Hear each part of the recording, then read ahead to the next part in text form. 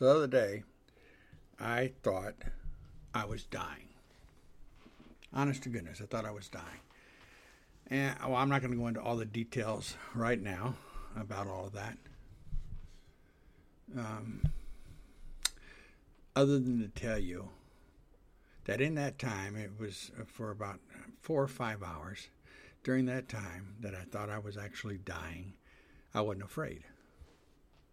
I wasn't afraid at all, not of dying. And I haven't been in many years. What I am afraid of when I think about getting older and going through life is dementia. I don't know anybody personally in my family or close friends that have had to deal with that, but I've seen stories, I've read stories about it, seen movies about it, and all different types of things, and it scares the hell out of me of thinking that you get to a point in your life where you don't know who your own children are or your wife or husband. Sometimes I guess you don't even know who you are. You don't remember things that happened an hour ago, but somehow you're able to remember something that happened 45 years ago. It's just a scary thought. One of the short stories I've been working on is a story just about that, and it's called A Familiar Face. And I'm going to share that a portion of that with you today. It'll be over 2 different broadcasts that I do this. I don't like these to ever get too long, and I don't like to listen to long ones, and I don't think I should do real long ones. But I hope you enjoyed this story. Give me some feedback. Let me know what you think. It's called A Familiar Face. It's one of those odd things that happens to everyone. Like hearing a song from the past and the artist's name is on the tip of your tongue. But you're stuck in the middle of remembering and not remembering. Now, if you heard their name, you would know it. This orphaned memory sits there unsatisfied until you remember it. Someone reminds you of it, or you finally just give up and move on to the next song. Another odd thing that we experience sometimes is that feeling called deja vu. You know, when you think you've been here before, but you haven't. Yet everything seems so damn familiar. Now, let me ask you this. Has this ever happened to you? You meet someone and you believe you recognize them, but it's the first time you've ever met. They confirm this. Nope, never been here before, never seen you, sorry. I get that a lot. No, you're mistaken. But the feeling of recognition persists. The feeling begins to pull on you. A moment ago, he or she was a perfect stranger. Now, she is a tug. If you combine all three, a stuck thought, deja vu, and a tug of recognition, well then, my friend, you've got my story. I've lived here a long time. Today is her first day on the job. She told me so, as if preparing me for any stupid mistakes she may make along the way.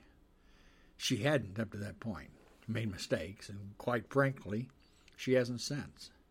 So her confession of first day jitters was not needed, for 2 reasons. She made no mistakes, and secondly, I know the face of every nurse working in the Forget-Me-Not Assisted Living and Memory Care Unit. Every damn one of them. Hers is not one of them. Yet, so familiar.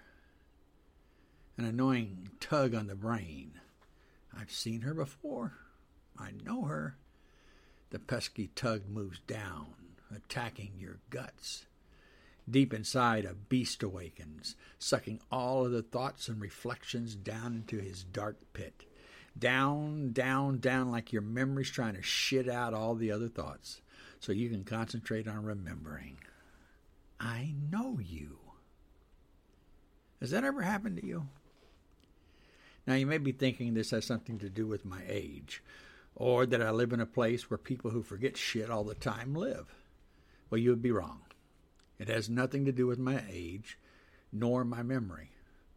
I am old if you measure life by years lived or by years left to live. If you're one of those, a word of advice.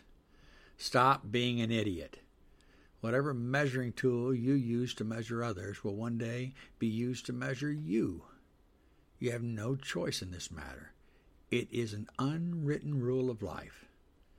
Hell, it might be biblical. So stop doing it. Unless you are an idiot and a hypocrite. If that's the case, I don't give a flying pickle what you think about my age or my lapse of memory when it comes to her face. You see, it's all about her face. Forget everything else you think you know about me. Toss away all your preconceived notions of people with gray hair, wrinkles, and titanium hips. I can do more with a single thought than you can do with a day of binge-watching stupid cat videos on the social brain-melting media. Except, remember where I saw her face. She came in this morning just as the breakfast crowd was rolling and wobbling their way back to their rooms. Rooms reeking of stale piss and mentholated ointments, where they will lie in bed all day, sleeping through game shows and swearing at the talking heads on CNN. All the while, hoping today is the day a visitor comes. It won't be, but don't tell them that. For many, that's all they have left. Hope. They don't come to visit anymore. They, being the children or the grandchildren or any others who fall under the post of family. Oh, I guess if it's a holiday, one of the biggies, they'll show up with flowers and photos, meaningless gifts, and excuses why they can't stay too long. But on the other days, the days Hallmark doesn't write movies about, they don't come. I never go back to my room after breakfast or lunch, or if the sun is still in the sky. Going back to that room means dying. There's nothing else to do. So the other day, I thought I was dying. Honest to goodness, I thought I was dying. And I'm not going to go into all the details right now about all of that.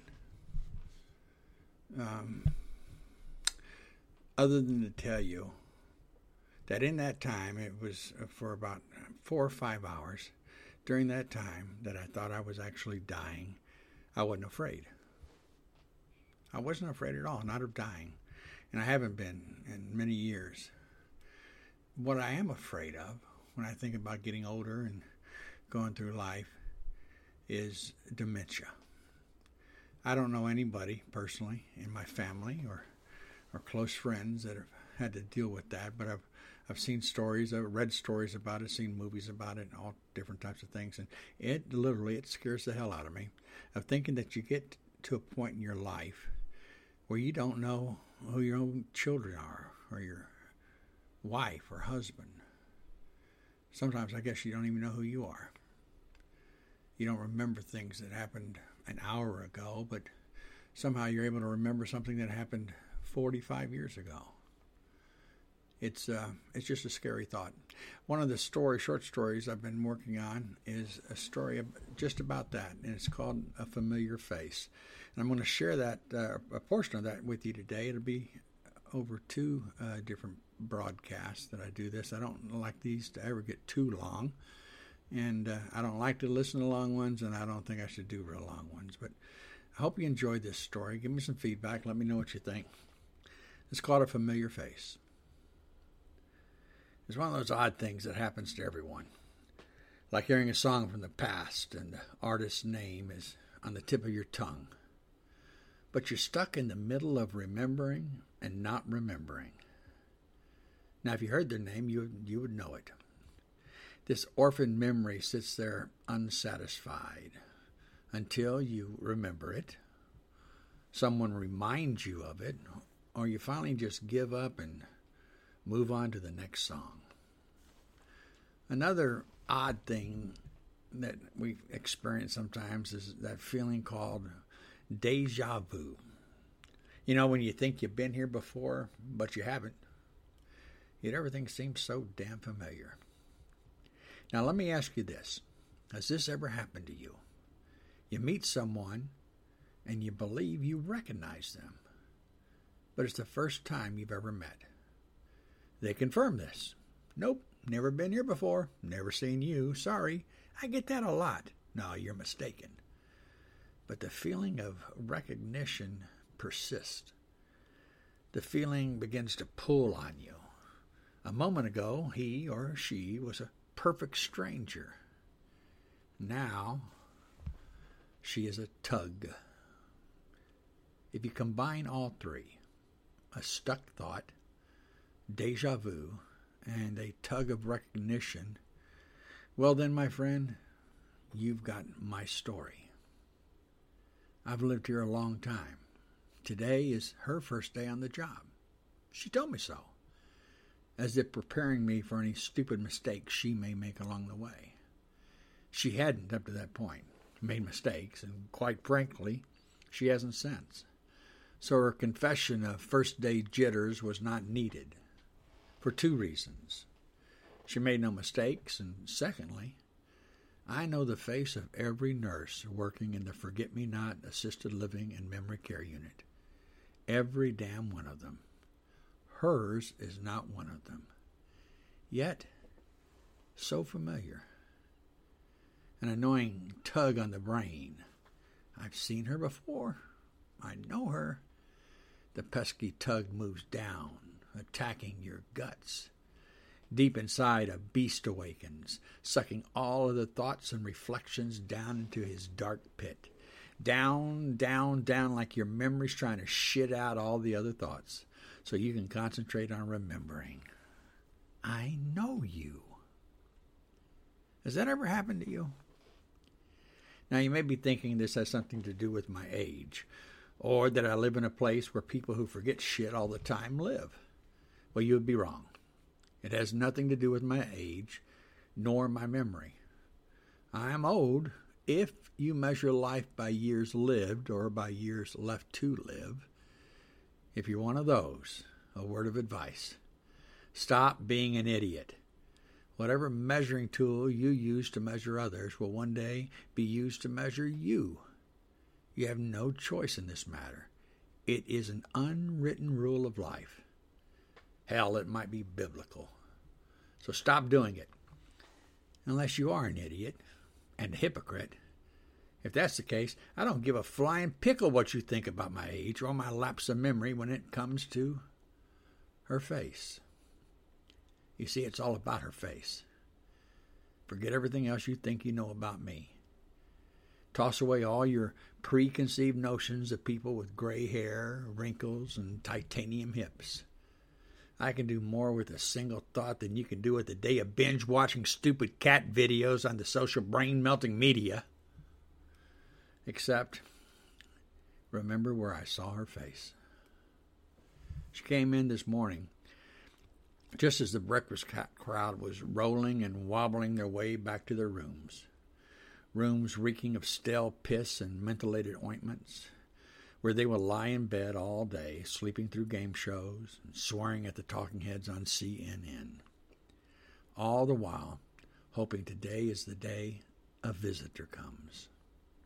It won't be, but don't tell them that. For many, that's all they have left. Hope. They don't come to visit anymore. They, being the children or the grandchildren or any others who fall under the post of family. Oh, I guess if it's a holiday, one of the biggies, they'll show up with flowers and photos, meaningless gifts, and excuses why they can't stay too long. But on the other days, the days Hallmark doesn't write movies about, they don't come. I never go back to my room after breakfast or lunch, or if the sun is still in the sky. Going back to that room means dying. There's nothing else to do. I had the television removed on the first day I came to the Forget-Me-Not Assisted Living and Memory Care Unit. A second word of advice. I have a crapload of advice if you're wondering. Turn off your friggin' televisions. Now, you may be too young or too much of an idiot to realize this. Televisions are the second brain. It's like an understudy in a Broadway play. It takes over when your first brain is too lazy to undertake cognitive thought processing. Binge on that, you moron. After a light breakfast, I sat near the bay windows, the ones facing the east. This is a morning ritual, along with an English muffin, spread with marmalade and, just a smidgen of butter, followed by 2 cups of black coffee. Not that decaffeinated shit. Decaf coffee's like having sex and falling asleep before you orgasm. You get nothing out of it. Nada, nothing, zilch, mi amigo. Twice a week, I treat myself to a piece of bacon laid across the top of that muffin, between the butter and the marmalade. But only twice a week. You gotta watch the health. I only have a small amount of it left. Someone had opened the windows, allowing the morning breeze and the sounds of nature in. The sky was blue. A token cloud, weak and wispy, floated above the horizon. That cloud would die before too long, like so many of those here at the Forget-Me-Not. I was watching a mockingbird give heck to a finch, El Fringalido, trying to perch on a branch belonging to the first. The finch had balls, cojones. That larger bird would win a fight hands down. But the finch, armed with swiftness and cojones, mocked and teased the other. It will be a good day to go outside. Watching birds, inviting the sun to warm my balding head as I practice my Spanish lingo. I bought the book Learn to Speak Spanish in a Month in the Forget-Me-Not bookstore 3 months ago. I'm still learning. I go to the bookstore every Tuesday morning. It's another ritual. That's when the new books come in. I check out the new releases before strolling over to the classic literature section to see if anyone has bought one of my books. No one has. They're still there on the shelf, untouched. Dust covers covered in dust. Well, I guess not everyone has good taste. They walked over just as the mockingbird was flying away. The victorious finch perched on the branch of the river oak, singing her morning victory song. And this is Mr. Paul Jameson. Darlene, the meanest nurse at the Forget-Me-Not, told the girl she was with. He was a writer. She smiles at her own choice of words. Was a writer. Darlene Bridges is the meanest nurse west of the Mississippi. And she's the only mean-ass bitch at the Forget-Me-Not. All the other nurses and the LVNs are friendly and helpful. And they're much younger than Bridges. Bridges must be at least 70 years old, maybe older. This past winter they had a special dinner for her, celebrating 50 years at the Forget-Me-Not. Now, math has never been my strong suit, but 50 plus anything equals not young. I wonder how many people she's watched die. This is Sue, she tells me. She'll be helping in the dining area, making sure no one chokes on an English muffin. She smiles again. Or a piece of bacon, raising an accusatory eyebrow before walking away and leaving me with the girl. I look up at Sue. A brilliant morning sun is shining through the bay window, making it difficult to see the features of her face, with the sun and cataracts. Her hair is blonde and pulled back into a ponytail. A few strands have escaped the chokehold of her pink scrunchie. She's a foot taller than Bridges, slender and athletic. Nice to meet you, Mr. Jameson. She glances down at the book resting on my lap. Aprende a hablar español? I touched the book, having forgotten it was there. Sí, muy lentamente. They lied about the in a month part. She laughs. Sometimes slow is better. Is she flirting with me? Don't be stupid, Jameson. It's a beautiful day outside. Were you going out? She asked. I could go out with you if you like. I scratch at the whiskers on my neck. Your job is here, to help those who may have forgotten how to chew their food. You don't want to step outside the boundaries laid down by Nurse Darlene on your first day. I offer her a smile. She looks around the empty room. I think we'll be okay until lunch. Crinkling her nose, a smile appears. I thumb the throttle on my chair, almost running Sue over. Damn it, I've been riding wheelchairs for almost 6 decades, but these stupid motorized chairs have a mind of their own. Well, that's not completely true. You see, just as I was touching the knob, her face became clear, free of the sun's glare. The lone wasp-waisted cloud had crossed in front of the fiery orb just as Sue was crinkling her nose. And that small, almost indiscernible twitch, the first tug of déjà vu, plugged the strings of forgotten memories. Sue sat on a bench alongside the cobblestone path that weaves through the courtyard.